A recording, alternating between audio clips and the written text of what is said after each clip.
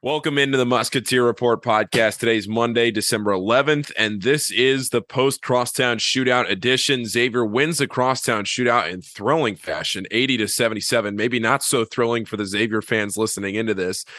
Musketeers were in control by 17 points, 41-24 at the half, but they get outscored pretty significantly in the second half. Bearcats put up 53 points in the game's final 20 minutes, 20 minutes that I thought were never going to end. That second half took forever. 53-39, Cincinnati outscores Xavier in the second half, but Souley Boum comes up huge in the game's closing seconds. And Rick, that's where I want to start. I want to get right to the end of the game before we go bigger picture here, because something you and I have talked a lot about both preseason and here during the season is how valuable a guy like Souley Boum is on your team when he can go and he can draw a foul. And what did he do in those final 2 seconds of the game? Went right down the lane, drove on a straight line drive right to the bucket, and he got fouled. And not only did he get fouled, but he fouled Viktor Lakhin out of the game, that if they had gone to overtime, UC was going to be without their best big man. So a combination of both plays, Souley Boum ends up winning the game for Xavier in his first game, or his first Crosstown Shootout, rather, as a Musketeer, his first and only one. Rick, let's start right there with how you felt like the late game execution played out for Xavier. Well, on one hand, to get into the spot they were in, which was UC tying the game up in the final minute there, the execution wasn't very good, right? I mean, they made a lot of mistakes. There were turnovers. They quit getting the ball inside. And I think part of that was a product of trying to run your offense more to take time off the clock and shrink the game at that point, while also going up against two big men for UC. They made the choice to take Jeremiah Davenport out of the game, put in their backup center, Odio Guama, alongside Viktor Lakhin. So they were playing two big men at once. And I think the combination of Xavier trying to go deeper into the shot clock, work the ball around more to make sure they're taking time off, and then trying to feed it into the post made so that they weren't getting the same quality of looks that they got earlier in the game. And you ended up with some more forced shots. You end up with a couple of turnovers down the stretch. That wasn't very good, obviously. And then, of course, you had the Desmond Claude and one foul. You have the Kiki Tandy blow by and one dunk for Landers Nolley. There were some things on the defensive side that didn't go well either. But at the same time, I mean, Souley Boum, it seems like whenever you need to, you don't really need to draw up much of a play. I mean, in this case, it was really just putting Viktor Lakhin in a high ball screen. And quite honestly, he's not very good in those situations. But Souley Boum is so good at getting into opponents' bodies. And, you know, Sean Miller pointed out that in the Indiana game, they tried to do something similar and just didn't make the shot, and you don't get the call, and so be it. But in this case, Souley Boum was able to draw the foul, get to the free throw line, and win the game for Xavier because of his ability to do those things. And it is a special talent, the way he gets to the free throw line, the way he draws foul calls. But even just aside from all of that, yes, he got tired in this game and didn't play as well in the second half until those final plays. But overall, he leads you in scoring. Defensively, he's been much better than I honestly expected him to be. It's hard to find more superlatives to use for Souley Boum than I've already used this season, but I can't tell you how high I am on the guy right now. I love the way he plays. I love everything about what he's brought to this team because it's exactly what they needed at that position.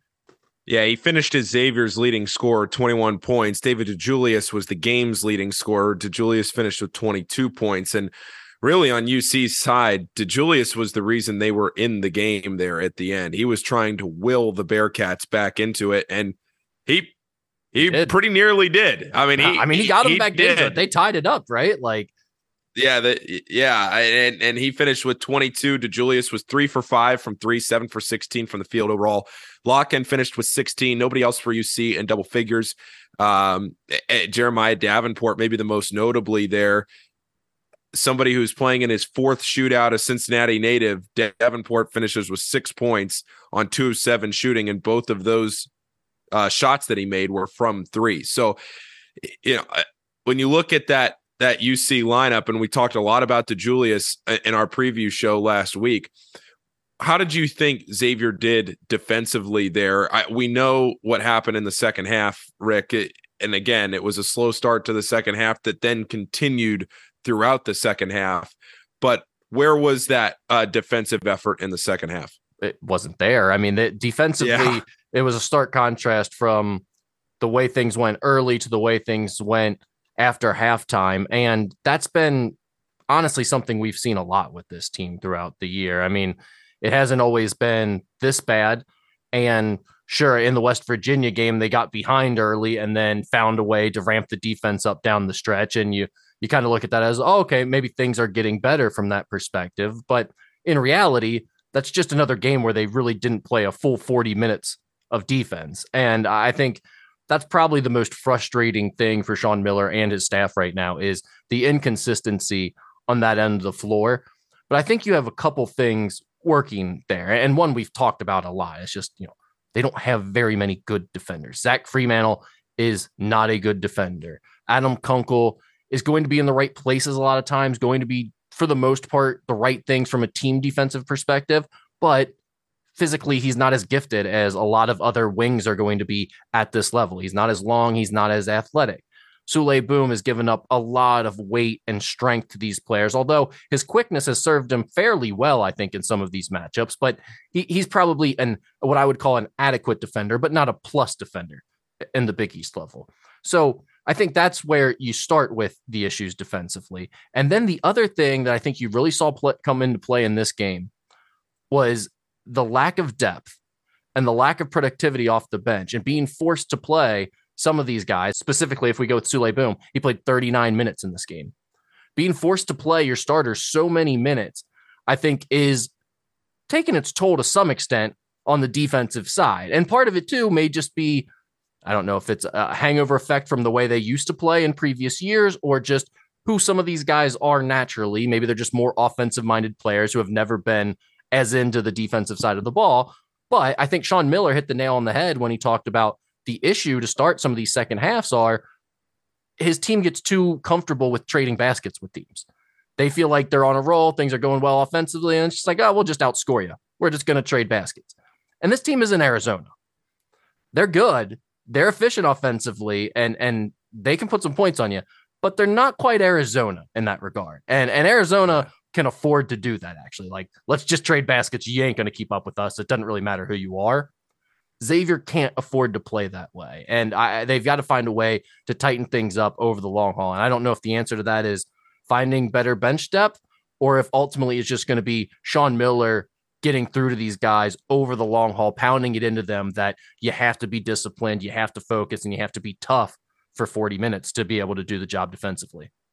Do you think there's something that's going on that's causing this slow start to the second half? That is an interesting point. I think it's mostly that, like Sean Miller said, the team is just way too content to come out and trade baskets.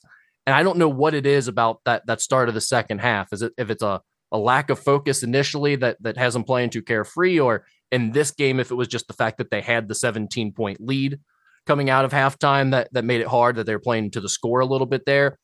I'm not sure what it is. And some of these games, like when you look at it, some of these games, there's not a huge discrepancy between Xavier and their opponent during that first 4-minute war of the second half.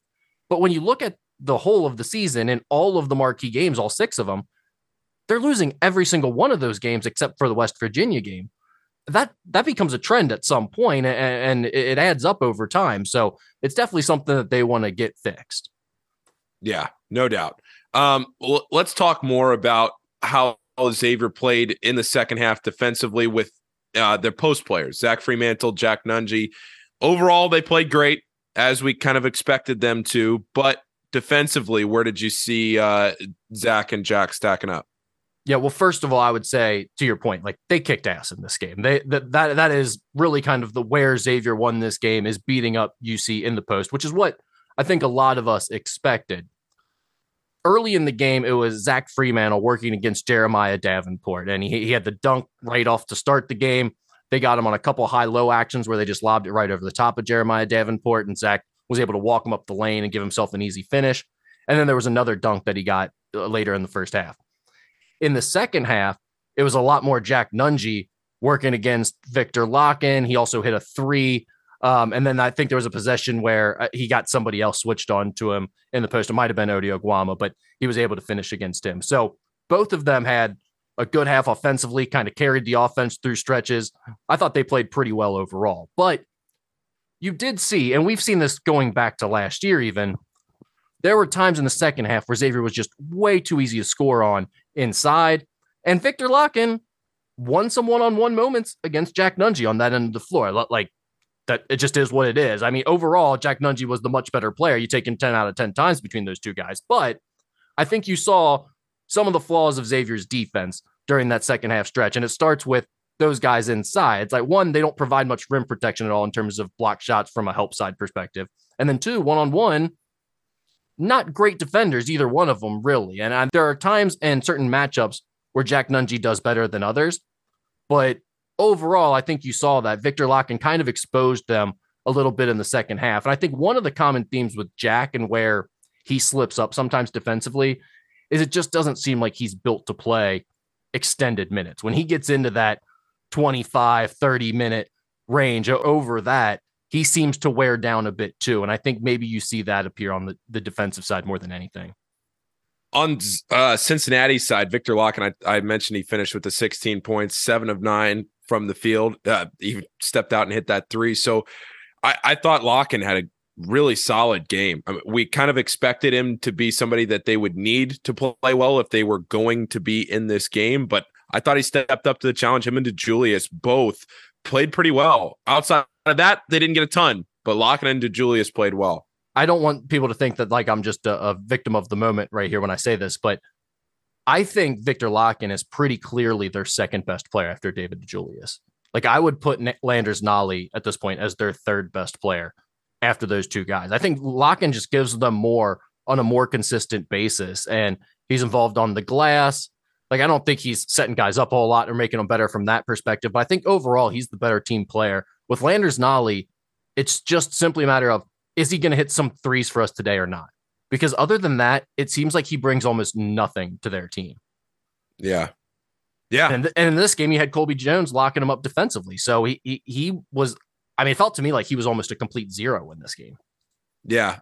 Yeah. Landers Nolley finished with 9 points, 0 for 3 from 3, 3 for 9 from the field, and he had 3 free throws, 4 rebounds, and he picked up 3 fouls in 36 minutes. Also 3 turnovers, by the way. And the 3 turnovers. Yeah, Cincinnati finished with 15 turnovers in the game. Xavier scored 21 points off of those 15 turnovers. Xavier had 12 turnovers.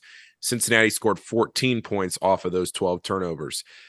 Let's talk too about the end of the game, because I think a lot was made about the end of this game and how it went down and Wes Miller's timeout and should it have been granted and all that back and forth. But I think the narrative got overtaken a little bit about the end of the game and how much credit was being put into the timeout and everything else, because Cincinnati still was going to need a home run pass and a miracle 3 to even stay in the game in the first place. And I think there was a bigger point that I texted you about with about 3 minutes and 40 seconds left. There was a media timeout. It was the final media timeout of the game. It was the under 4 media. There was 16 seconds of game action. And then UC made a field goal and Wes Miller called his final timeout. And I texted you and I said, did I miss something here? Or why is Wes Miller using his final timeout with about 3.5 minutes left and what could end up being a tight game where you need that timeout 16 seconds after you have a media? That didn't make a whole lot of sense to me, and I didn't really notice anything coming out of the timeout that they couldn't have waited for. I don't know if I missed something, if there was something that he really wanted to hammer, if there was a substitution. I don't know what it was, and I haven't had a chance to go back and rewatch that final sequence to know for sure. But it seemed really weird to me, and then it ended up coming back in the very end to play a huge role in the narrative of how the last couple of seconds played out. Yeah, no, I mean, we talked about it at the time, like you mentioned, and I thought it was strange too. It just seemed like to burn whatever it was. And I'm same as you. I meant to go back and watch that specific part. I watched a bunch of other things, but didn't watch that little sequence there to figure out if there was a reason that he may have called it that stood out more the second time around. But whatever it was that he called that, I mean, like, it's too early for there to be a necessary offensive defensive substitution at that point of the game where it's really going to kill you, right? I mean, I don't think there's anything that was worth burning your last timeout 16 seconds after you just had a media timeout in the way he did. So I thought that was a misstep on his part. I mean, we can talk a little bit about Wes because I think to some extent it's interesting to look at where the future of this game is going with the way Xavier has dominated it in the past and the fact that UC is going up to the Big 12 level. And I've mentioned before that I could see UC being in trouble with Wes because he didn't make the tournament last year. This loss pretty much solidified the fact that they're not going to make the tournament this year with the way that they scheduled. I mean, honestly, I don't know if there are enough wins in the AAC for them to make the tournament right now. And if there are, it consists of winning at Houston, winning at Memphis. I mean, some things in addition to winning big home games that just probably aren't going to happen. So you missed the tournament this year if you're UC. That's 2 straight years for Wes Miller and 4 straight years as a program. People are going to be restless. You go into the Big 12 next year with a roster that is probably worse than the one that you have this year in terms of your talent. That's probably not going to go very well. That seems like a tough year to make the NCAA tournament. Now you're sitting at 3 straight years of not making it with Wes, 5 straight years as a program. How patient are they going to be at that point? I mean, unless things like really start looking like it's possible that next year could be his last year if that thing isn't turned around. More than likely, though, hopefully he would show some improvement next year as they move into a tougher conference and things start looking a little bit better on both ends of the floor. And they say, okay, you've got 1 more year to get this thing fixed or you're done. I mean, I just don't think at either one of these programs, Xavier, we saw it. Travis Steele missed the tournament 4 straight years and they moved on. If UC does that same thing on top of the 2 years prior to him that they didn't make the tournament, I would think that they're going to move on. So, I mean, in terms of what I've seen from Wes Miller, it's been concerning this year. And he did make a couple of adjustments in this game that I thought were probably good moves. One of them was not using that 1-2-2 press that they've been using for most of the season, where they've been getting 0 turnovers, but giving up all types of easy baskets on the back end of it. I thought that was smart against Xavier, that they didn't really use that until it was desperation time. The other thing that I thought was smart in the final minutes that helped them down the stretch, but I don't know why he didn't do it sooner, especially in this matchup, was playing Odio Guama and Victor Locken at the same time, going bigger when Xavier's going to play 2 bigs, 2 guys that are essentially centers in today's college basketball landscape at the same time. Why wouldn't you do the same thing when Jeremiah Davenport is killing you on the offensive end and getting dominated on the defensive end? Try something else, mix it up there, go a little bit bigger. I thought that was smart to do it at the end of the game. I'm not sure why he didn't do it sooner.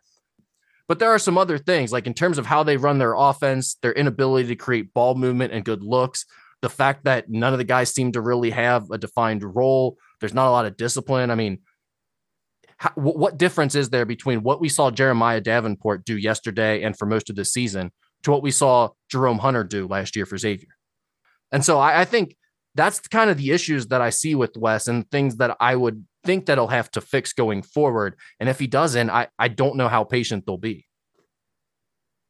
Oh, and the other thing too, from a fan patience perspective, he was a John Cunningham hire, and John Cunningham went out just now and he hired Scott Satterfield as the new head football coach, who I'm not sure UC fans are thrilled about. Like, they're happy, but they're not thrilled about it. They're just sort of satisfied, I guess. Yeah. I mean, it depends on who you talk to. I think the optimistic ones feel the way you just said. I think there are a whole lot of UC fans that feel pretty bummed out about the way it played out. I think they feel like they settled. Yeah, exactly. That's a really good word for it.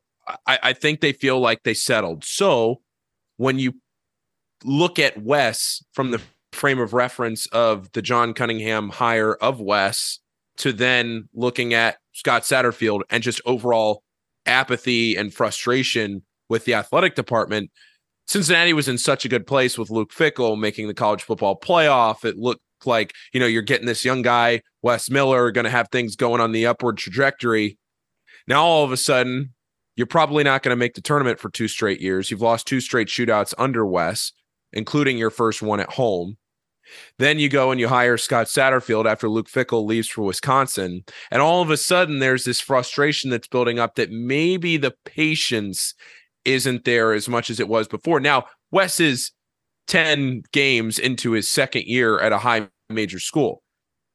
I'm not going to sit here and say that he's not going to figure this thing out. Right. But to your point, and to anybody who's followed college basketball in the year 2022, you know that when you're looking at a roster like this with the transfer portal and the way things can shift around so quickly, for better or for worse, maybe West could go hit the transfer portal hard and things could look a whole lot better next year than they look on paper right now than they will. But next year, just like you said, Rick, going to the Big 12, when the last time you made the tournament was 2019, in no tournament in 20, and you haven't made the tournament since. And this year, assuming you're not beating Memphis or Houston consistently enough to make the tournament again, now we're talking about a situation where it's 2024 and you're sitting there in March and you're still not hearing your name called. And now you're going to have to wait till 2025, potentially in the second year of the Big 12. We're running it back again. You know, that's where things start to get dicey, especially with the shootout coming back to Cintas next year. Now you're potentially staring at 0-3 without another NCAA tournament berth. Those aren't the things that stack up a lot of goodwill for you. Well, and to your point, and then I'll move this back to Xavier because I have a question for you about it. But Sure. To your point about John Cunningham, it's been like riding this high to some extent for him, and he kind of avoided catching any of the stink of what happened when he had to move on from John Brannon.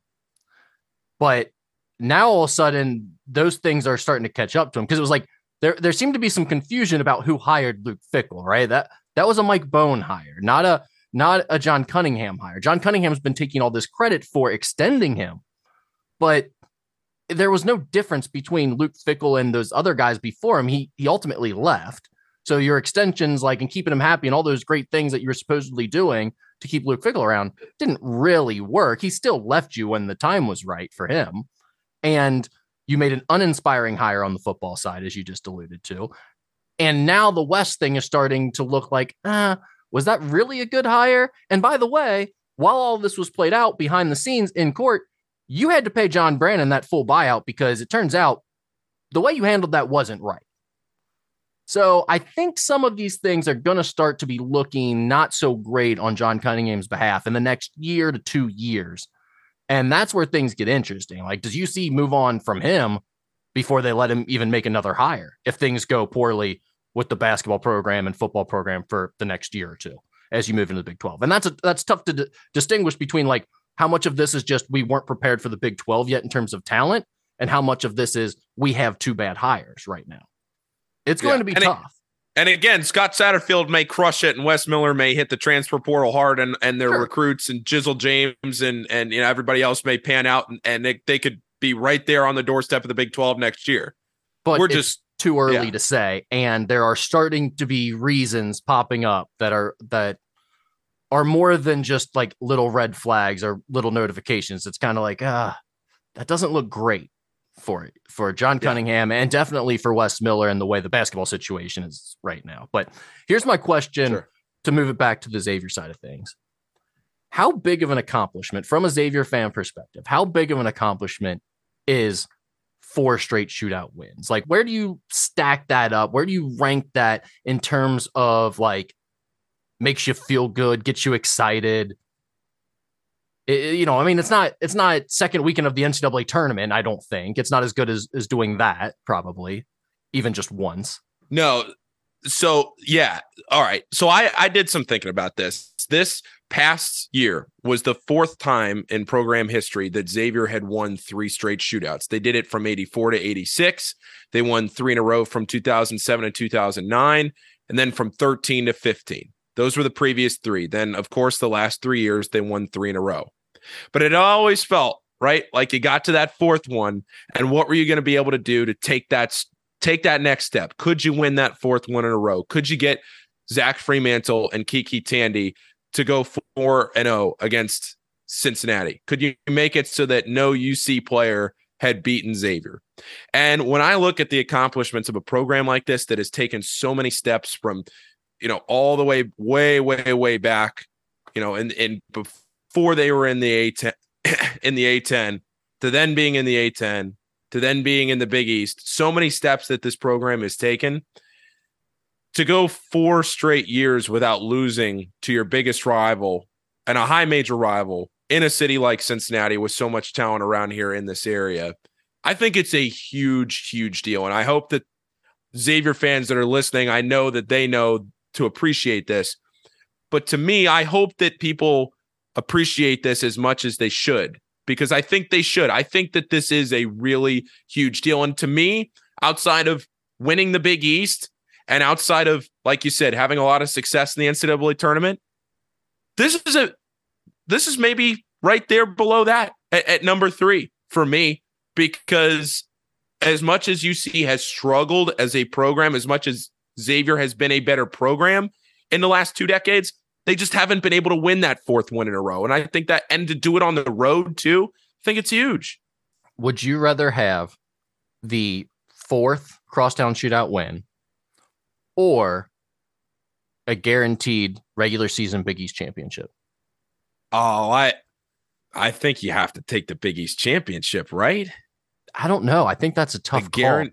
Because like that's a really tough, because I don't look at it as just one crosstown shootout win, right? Like just beating UC this year is definitely not enough to give up a Big East regular season champion. Oh, you're saying the 4th one in a row, or winning the Big East? I'm saying 4 crosstown shootout wins in a row, or the Big East. One Big East regular season championship, and that's like hard to really like weigh out. I think I don't know what the right answer is there. I'm sure some people are going to be screaming at us one way and some will be screaming the other, but all I know is I love this rivalry.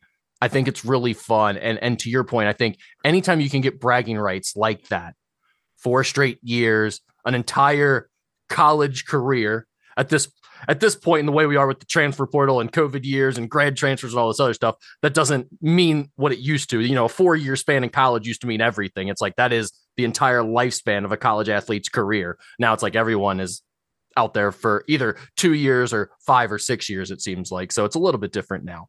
But that is a big deal. And it is fun for the rivalry. And I think Xavier fans should be excited about it too.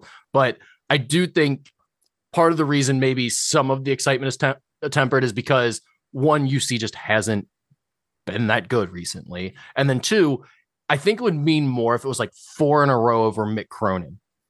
Yeah. When he has it going, or 4 in a row over Bob Huggins, or maybe Wes Miller at some point. But like to do it during transition years when it's the John Brandon thing and then Wes Miller, I think that probably took away from some of the hype surrounding that accomplishment and making it quite as fun as it otherwise would be. And look, Rick Broering and Paul Fritchner are the last 2 people on God's green earth that are going to sit here and say that the Crosstown Shootout, which is the best college basketball game in the country. Don't say the L word. Do not say the L word on this podcast. I was going to say has lost a little excitement. I was not going to use the L word. Good. But because in all seriousness, like, how did that not get retired with Doherty? That's incredible that that the Enquirer is going to continue to use that term. Was it not tongue in cheek? I kind of got the sense that he asked it tongue in cheek. But like, maybe you guys are the ones that keep writing the column though. So it's like, I don't know. I get he was on the other side of the column this year for the most part, but it's like, why do you keep using the L word? It's a unique and weird word, and you've used it for like a decade now to explain this game, and you've flip-flopped back and forth both sides from year to year. It's just an absurd premise, a silly, lazy storyline at this point, and people have been laughing about it openly for so long. It's like, what? I like the people over there. I like Jason Williams. I like Jason, the sports editor who is handling it, Jason Hoffman. I don't understand why someone isn't stepping up. I like Adam Baum. I don't know why someone isn't stepping up and just saying, like, quit using this freaking word as it relates to this game. It's very strange. Yeah, I'm with you. But I think, to your point about this game this year and the UC teams of the past, this isn't Trayvon Blewett, Gary Clark, Lance Stevenson, JP McCura. This isn't Yancey Gates, Kenny Freeze. This is Wes Miller in his second shootout with a team of maybe some misfits, and now all of a sudden it's a UC team that's barely a top 75 team playing a Xavier team that's clearly better. This is not the top 10 teams of old, where I think if you said, hey, Xavier's number 11 in the country and UC's number 19, and they're playing at Fifth Third Arena for four of those types of shootouts, I don't think many Xavier fans throw up a red flag to that. But when you're saying Sure. a Big East regular season, when it boils down to it, if you really want to think about it, would you rather be Xavier this year or would you rather be 2018 Xavier? I mean, isn't that kind of what it boils down to, right? Would you rather be that 1 seed or would you rather be Xavier right now? They've won 4 in a row. And I mean, I think most people would say that they would probably want to be that number 1 seed. Now, maybe you win the Big East, you're not a number 1 seed, but I think the point remains. At the same time, though, I have one for you, Rick. Okay. Somebody asked, actually, we were having a discussion at Chatterbox about this because we were having the same kind of argument where they were asking me about how much this game means to Xavier as a program. They're trying to get the scale of this game. And I was saying, well, in the grand scheme of the computer metrics, like if you're just putting this game on paper, you'd rather beat UConn than like a UConn win. I don't say you'd rather beat UConn, but a UConn win means more to Xavier's resume than a Cincinnati win. Maybe avoiding losing to Cincinnati, but that's getting too much into I actually saw the segment that you're talking about. You were right. They were wrong on the show that you're talking about that you guys did, where you made the claim that, I mean, I don't want to do this because I am anti, like, both teams have bigger fish to fry and this game doesn't mean that much to these teams anymore. It means one's more to one side than it does the other. I think those arguments are stupid. It's a great rivalry game. It matters a lot to people on both sides. And I get their point about in a year where Xavier doesn't feel like a top 15 team, or I mean, right now, not even a ranked team, and doesn't necessarily feel like a team that's going to go deep into the tournament. Yeah, a rivalry game like this and a win over your rival and bragging rights over UC may feel more significant than in a year where you've got a chance for a number 1 seed in the NCAA tournament. I get that argument to some extent, but at the same time, you're right. I mean, there are more meaningful individual games for Xavier at this point in Big East play. I mean, a win over UConn would be bigger this year. Winning at Villanova, with the place of horrors that has been for Xavier, would be a big deal this year, even though Villanova had been struggling earlier in the season. I mean, I think I would rather have the big marquee Big East wins this year than the win over UC. And I realize that's kind of contradictory to what we were just talking about with how big of an accomplishment the 4 crosstown shootouts in a row mean. But if you're just talking about like where the state of the rivalry is at and what it means on a yearly basis, this year's game by itself does not mean more to Xavier than what a win over UConn would mean, or a win at Villanova or something like that. So I agreed with your take on the show that I watched. Yeah, that was exactly what I was getting to, because then their follow-up question was, would you rather lose to Cincinnati 10 years in a row and be guaranteed a 4 seed or better in the tournament? Absolutely. Yeah, that's what now then they bumped it down to a 9 seed. And I said, No. a 9 seed, I can't do that. But if you gave me a protected seed in the tournament every year and said I had to put up with some UC trash talk for a little while, where do I sign? That's not even in question. I mean, the only schools that wouldn't take that are Duke. Yeah. And like, I mean, Kentucky fans would probably say no, but that's probably more out of hubris right now than it is actual, like, what would be the better call for them to make. But yeah, it's no doubt if you can get a protected seed in the tournament, you lock that up and take that guarantee over anything else in all of college athletics. I mean, that's not even close. But if you bump it down to a 9 seed, I don't think that, then I think you flip it the other way. It's a no doubter that you'd rather beat UC, because I think most Xavier fans expect the future with Sean Miller for Xavier to have a chance for better than a 9 seed more years than not. Yeah. So now where do you see this, Rick? Before we get back to a few things to wrap up the show about the individual game, I want to ask you about the shootout with now Sean Miller winning the shootout in his first return game back. His first shootout, he wins it at UC. Then he comes back to Cintas Center next year. Now, the Xavier roster is going to be very, very, very different from what it is this year. But you have Sean Miller and Wes Miller, and you felt like Sean already had the upper hand to begin with. But now you're coming back home next year, and we've laid out all of our thoughts already on kind of where Wes Miller and everything stands. But How good must Sean and this program feel with the way they're set up in this rivalry right now? Yeah, if they can take a step back and look at the bigger picture and stop being mad about the fact that they gave up 50 points in the second half again, I think you're right. They would probably be like, we got a real good chance to run off a couple more wins against UC to get this thing started. And the rivalry is certainly in a good spot for Xavier right now. But my guess is Sean is more worried about the fact that it ended up being a close finish. And, I mean, his post-game press conferences are great to listen to because he is able to acknowledge it at both times. Like, he acknowledged that was a fun game. It's a great atmosphere. It's a great rivalry. We're happy to learn our lessons in a win, happy to come away with a win. But then at the same time, then he just went in on his team for the next however many minutes of the press conference and talked about all the things that they didn't do right. And he's so dead on, I think, with everything that he points out in the press conferences. They're so poignant and just like very directed at his players, but also easy to follow for fans as well. That sure. I do enjoy listening to those, and I thought that was pretty apparent the way we approached the post game. Is that he's just right now he's just a little upset with the way the defense is going. Yep. We've talked a lot about Souley Boum on this show, Rick, but we have not mentioned Colby Jones, who I thought closed the game pretty well the other day against Cincinnati, and he came up big right toward the end when Xavier needed him. Finished as the team's third leading scorer, 15 points, 5 of 10 from the field, only 1 of 3 from 3, 4 of 6 from the line, 7 rebounds, 4 assists. Colby Jones, give me your thoughts. Well, and probably the one thing that doesn't show up in the box score, but was most key for Xavier in terms of winning this game is, what did everyone say UC needed to do? I've already said it on this podcast. Make shots from the outside. David DeJulius, Landers Nolley need to get off for big scoring nights, right? And what did Colby Jones do? Completely eliminated Landers Nolley from the equation in terms of him having a big night. I mean, yeah, he got to 9 points, but it was on an inefficient performance, and he was not a factor at all from the outside. So that, to me, was his most important contribution.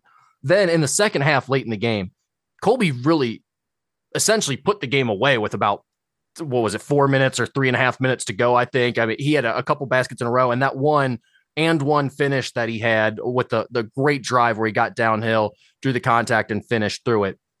That, to me, I was, okay, this thing is over. Like, Colby just shut it down, and unfortunately for Xavier, they didn't execute well over the next 2.5 minutes and let UC tie it up after having an 11-point lead with over 3 minutes to play. But, yeah, to your point, Colby Jones filling the stat sheet once again, locking up defensively one-on-one against Landers Nolley, and then doing what I thought should have been the closing of the game there late in the second half. Was he really stood out. And both he and Souley, it seems like you now have two guys, and it's not as natural for Colby to step up in those moments and be that go-to guy. So it's nice that Souley is more than willing to do so, but you have both of them, and both of them have been able to do the same types of things, which is just come off a ball screen, basically, get downhill and attack going towards the basket, which is exactly what Sean says he wants in those late game situations. You want something going to the basket. You want to put pressure on the refs to potentially call a foul, and they've been able to do that. Kiki Tandy came in for a minute, and it looked like maybe Kiki was coming in to try and bridge the gap to the under 8 media timeout, and it did not go well. Kiki came in, missed a 3, and then allowed a blow-by dunk, and that sent the game to the under 8, and Kiki came out of the game. Not exactly the best sequence for Kiki after he's had some pretty good games to start the year, but now again against high major talent, it just didn't go well. I assume the reason he came in at that moment was because Des Claude had really struggled in the second half. Desmond Claude had some great moments in the first half. Second half did not go as well for him. And then obviously he ends up committing that last foul on David DeJulius that allowed UC to tie the game. So he came back on and ended up making the mistake that I think Xavier was probably trying to avoid. And that's probably why they put Kiki Tandy in the game when they did there for that minute. But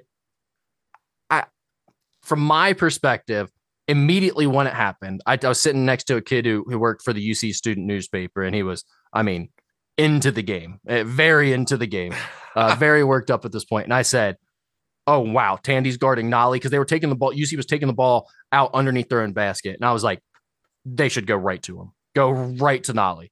They don't on the underneath out of bounds play. But then on the very next possession was when he caught the pass. I think he kind of gave a little head fake, flew right past Kiki. Kiki fouled him from behind, and he dunked for an and one.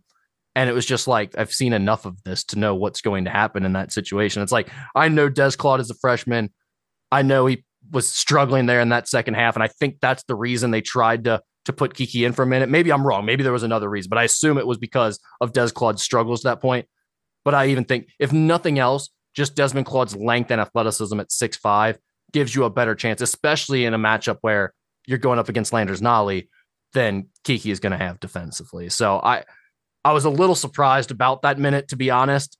I think it was due to Des Claude's struggles, but yeah, it did not work out for Xavier at all. And that was the end of that experiment. Do you think there's anything more overall to look at from that 1 minute for Kiki, or is that just, hey, one bad minute? Well, I mean, let's face it, the last 2 games he's played 1 minute exactly, right? Yep. So we're kind of back in a situation we were in last year. Maybe the coaching staff may have not done the best job last year, but maybe they weren't wrong about everything last year. There are certain things that I think we've seen as trends by this point, and once we get into high major play, it's Kiki struggles. And yeah, no doubt. The other one, Cesar Edwards. He got in the game, and he got in the game, and he got into the game earlier than the closing minutes, of a blowout game. We haven't seen him in the game for really extended, meaningful minutes, and he didn't play a ton in this game. He got 2 minutes, but he got in there in a situation where it mattered. And even though he only played 2 minutes, Cesar Edwards coming off the bench, I think we all kind of looked at each other and went, whoa, what's going on here? So it's interesting because to me, that felt very much like Deontay just hasn't really been giving them anything. He's been struggling. I think Cesar has been coming along a little bit in terms of figuring out the new way of doing things under the new coaching staff and getting closer to where they want him to be in terms of having a feel for everything. That felt to me more like, okay, they're trying to give Cesar some of those backup minutes at the center spot, the minutes that Deontay would normally get because he obviously didn't check in. The problem for Cesar is those 2 minutes went as poorly as they could have gone, I think. I mean, he takes a 3, which, I mean, Sean didn't address him by name in the postgame press conference, but he mentioned that we've got certain guys coming in off the bench that are trying to do things that we're not asking them to do. Have to imagine Cesar firing up a 3 in that situation would probably fall under that category. He also had the bad turnover, and I believe he got beat defensively during that short time that he was in on at least one occasion. So yeah, and he didn't set a great screen either. So there you go. If you saw that, yeah. I think I missed that part, but anyway, moral of the story is nothing about those 2 minutes went well for Cesar Edwards. At least from an outsider's perspective. Maybe the coaching staff will have a slightly different view of that, but I know for a fact they're not going to like the way those 2 minutes went. So then that becomes the question of what's next for that backup spot at the 5. And I don't know how many minutes they're going to need per game from that spot, but there are going to be certain matchups where Jack gets in early foul trouble or Jack and Zach are both in foul trouble where you're going to need someone to give you 5+ minutes at that backup big man position. And I mean, right to this point, they've really gotten nothing from that spot. And it seems like they're trying to figure it out still, maybe making that shift from Deontay to Cesar, but we'll see what the next step is because it didn't seem to go well in this game for Cesar. We'll see if he gets another chance. Rick, do you have any more news, notes, nuggets from the Crosstown shootout or this past week before I ask a couple of things about this coming week? No, I don't think so. I mean, it was a fun game. I enjoyed it. I think you enjoyed it. We had a good time watching the way that finished and how it coincided with the spread of the game and everything else. So it was a good time there yesterday. Yeah, and that goes back exactly what we were talking about last week, where we knew the line was going to come out, it was going to be close, and it was like, hey, look, I tried to say Vegas is built on gold buildings for a reason, and and even when it was 17 points at halftime, I looked around and I said, you know what, like this is the shootout, it's at Cincinnati, Bearcats are going to make a run at some point. I didn't think that they'd come back as much as they did. I will be the first one to admit I didn't think so. And I don't think Fifth Third Arena did either, because even with 3 minutes, when Colby got that and one, that sent it to the under 4. I don't know if you looked around or really noticed it, but there were a handful, I would say, not like a quarter of the arena, but there were fans that left when Kobe got that and one at the under 4. I'm not saying it like emptied out by any means. I'm just saying I looked around and saw some very right next to me. Yeah. There were some very frustrated people hurriedly grabbing their jackets and storming out up the aisles. And I was just looking at everybody and going, every time Xavier has punched in this game, Cincinnati has punched back, and Xavier hasn't landed the knockout shot yet. And he thought maybe that Colby and one was, but I was like, man, this is the shootout. Why would you leave early in this game? And if I was a Cincinnati fan and had left early and had missed a DeJulius banked in 3 to tie the game, and then the Bearcats win in overtime, I mean, you're never living that down, right? You're saying you were at the game, but you never saw the end of the game, and it didn't end up mattering. I'm lying to my friends about that one. I never went to that game. I would never say I went to that and left. Oh, you were never there in the first place. I would never admit to it if I were one of those people. Oh, those people. I mean, I understand. Well, maybe I'm at a different point in my life. Worst. They're the worst. Why stay for 2 hours instead of 2 hours and 7 minutes? Like, yes. What is the difference? And the whole, like, don't give me the beat traffic. It's not a real thing. Like, no one beats traffic by leaving 5 minutes sooner. Yeah.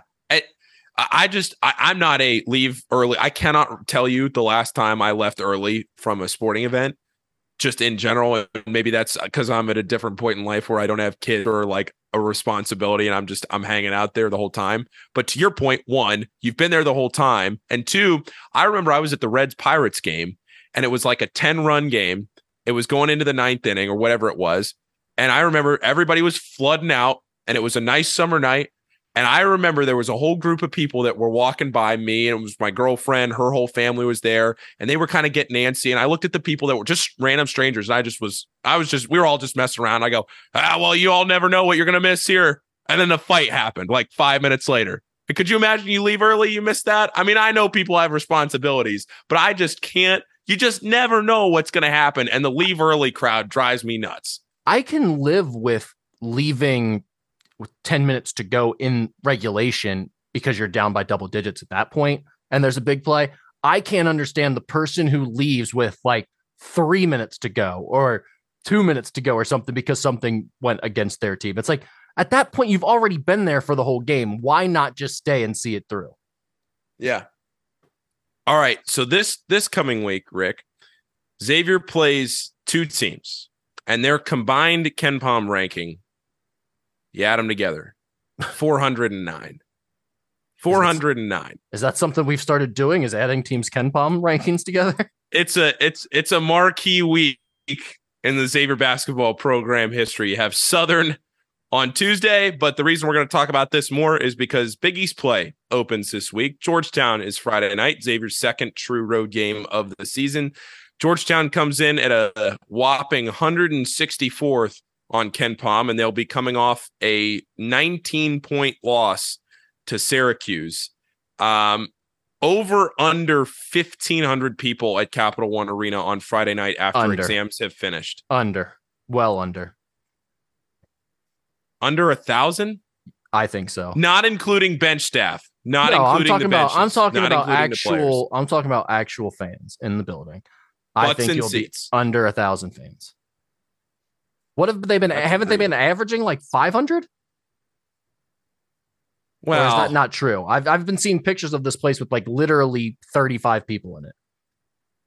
Yeah, I don't know what they're announcing. There's no way that they're announcing in the hundreds. They're definitely announcing season ticket holders, but there's no way that. Yeah, the other day if you take a look around, it's in the free tickets to every DC resident, and didn't they have like less than 500 people there?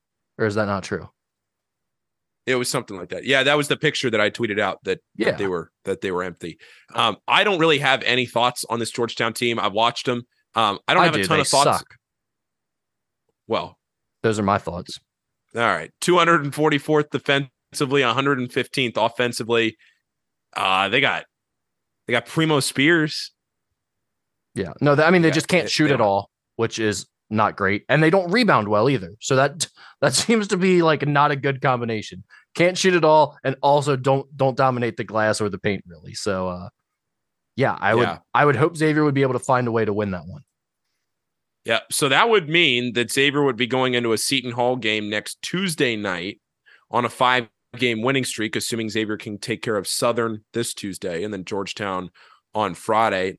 And that would put you at a 5-game winning streak and 1-0 in the Big East heading into Seton Hall, St. John's, Connecticut, Villanova, Creighton. A pretty heavy stretch. You look at the start of this Big East schedule. St. John's, who's had a pretty good start to the season, they're 10-1 with that loss to Iowa State. Then you have, and that's on the road at 9:00 at Carnesecca. Then UConn, Villanova, Creighton, Marquette. Ooh. At Villanova, too, by the way. At Villanova. Yeah. They're starting to look like a little bit more like Villanova all of a sudden. Yeah. Villanova is slowly climbing back out. They have 3 wins in a row. They had that win over Oklahoma, a nice win over Oklahoma as you get Cam Whitmore back.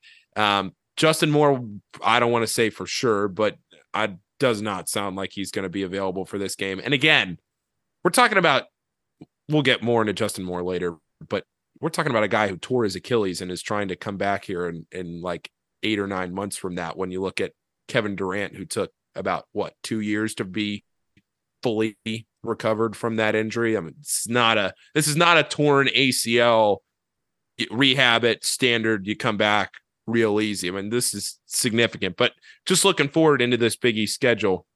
Yeah, it's not the easiest start after Georgetown this week, but ease into it with the Hoyas. Yeah, and we'll podcast again before even the Seton Hall game comes around. But I do think that the Southern game would actually scare me more for Xavier than Georgetown, believe it or not, because Southern's going to come in and shoot a bunch of 3. I realize Georgetown is on the road and it's a Big East opponent and all that, but Southern's going to come in and try to shoot 3s and try to do what gives Xavier trouble. Like the one thing Xavier has not done well this year is take away opponent teams' 3-point shooting. Part of that is due to the fact that they've played really good post players and they've had to double team that and given out kick out 3s, things of that nature. But I would still be more scared of what Southern brings to the table than what Georgetown does, because Georgetown just isn't very good and they play right into Xavier's strengths. Yeah. Southern is 103rd in the country, 3-point percentage. They shoot at 35.5%. But other than that, you just see a whole lot of red on the good old KenPom sheet there. So we'll see what happens, which would be, I would say tomorrow night, because usually we record on Mondays, but that'll be Tuesday night. A little earlier pod here for the people. Rick, anything else before I've run out of things to talk about here? No, that's all I need. I think we're good. Hopefully you guys enjoyed the game. You enjoyed whatever this breakdown was. We did our best. I wouldn't say it was good, but we did our best. And you can check out musketeerreport.com. There's still a 50% off sale going on there. And the great thing about it is right now, can't promote it publicly, but it is instant Paramount Plus with it when you sign up. Paramount Plus has a deal going on too. So that's part of the deal. Make sure you read the fine print on how to hook all of that up. But if you look at that, you can also upgrade to an annual subscription right now. If you're currently a monthly person, you can upgrade to annual and still get that 50% off. A lot of times that's not the case. It's only for new subscribers that don't have a monthly subscription. So if you're monthly, you can upgrade. So check that out, musketeerreport.com. We have the website. Check it out. And also, the Rebound Rundown. We love the Rebound Rundown. You go to whatever podcast application you use, you search Rebound Rundown, you subscribe to Paul Fritchner's daily college basketball show. It recaps the night before, it previews the day ahead. It's 10 to 15 minutes for your commute to work or your walking of the dog. It's the best college basketball podcast daily show that's going right now. So you need to check it out. Yeah, I appreciate it. Yeah, I think it was top 50, top 60 basketball podcasts in the country last week. Thanks to everybody that was listening for the Crosstown Shootout week. It was great. Best week of the show yet. And we got some Big East previews and stuff coming up this week, and you'll be on. We're going to record right after this. So, all right. Well, thanks to everybody for listening, and we'll talk to you next week on the Musketeer Report podcast. Thanks for listening, everybody.